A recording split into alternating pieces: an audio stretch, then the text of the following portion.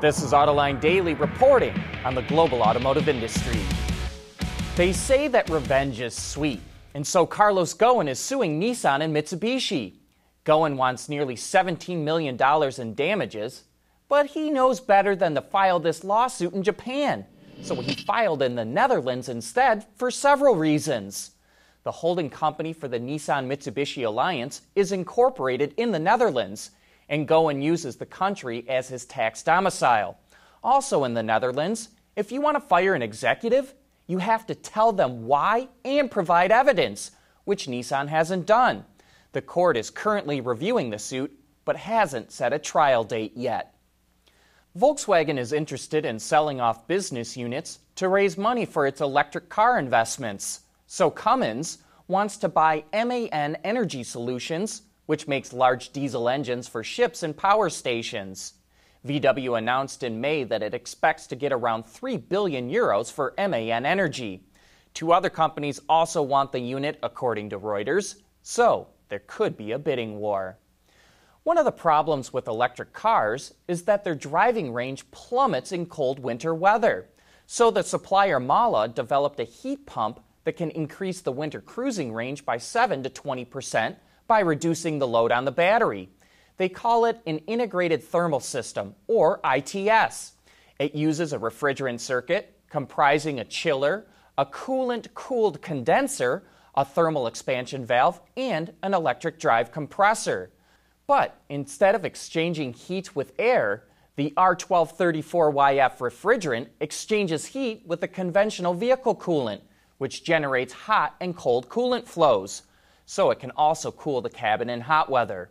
The heat pump uses less energy than the heaters or AC units in today's electric cars.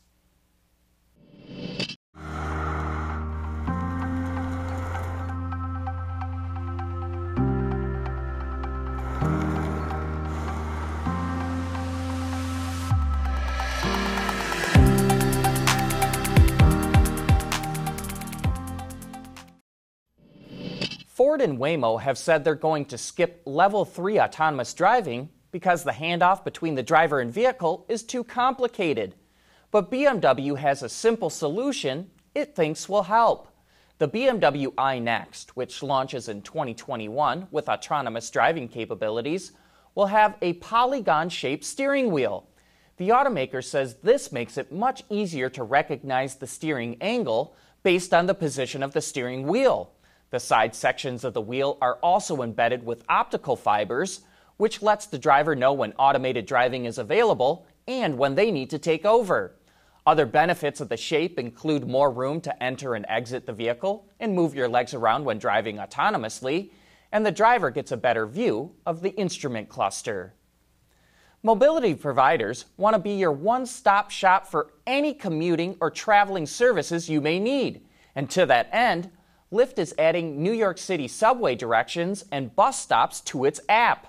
The information is provided in real time, but users will not be able to pay for a ride through the app. The company says this is all about reaching its goal of offering the world's best transportation. In racing news over the weekend, Kevin Harvick powered his Ford Mustang to his first victory of the season at the NASCAR race in New Hampshire. In IndyCar racing, Joseph Newgarden dominated the short oval in Iowa in his Penske Chevrolet.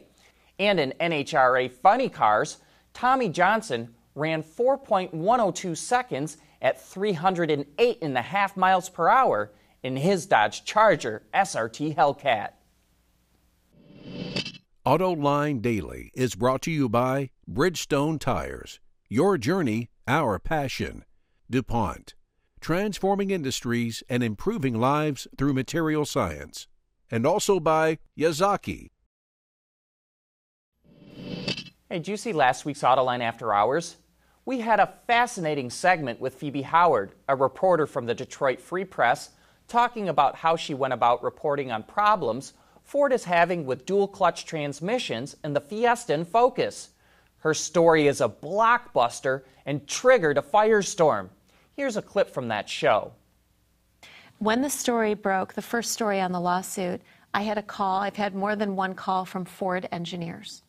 But the single most important call was an individual who called me and said, here's the code language. When you go through lawsuits, when you go through documents, here are codes you need to look for that no lawyers would know. Only engineers know these codes. So it was shorthand for these transmissions. It was shorthand for problems and how they were dealing with it. So we were able to cut through very quickly because of a whistleblower. And that show gives you a good idea of the legwork it takes to dig up all the information and follow the leads for a story like this.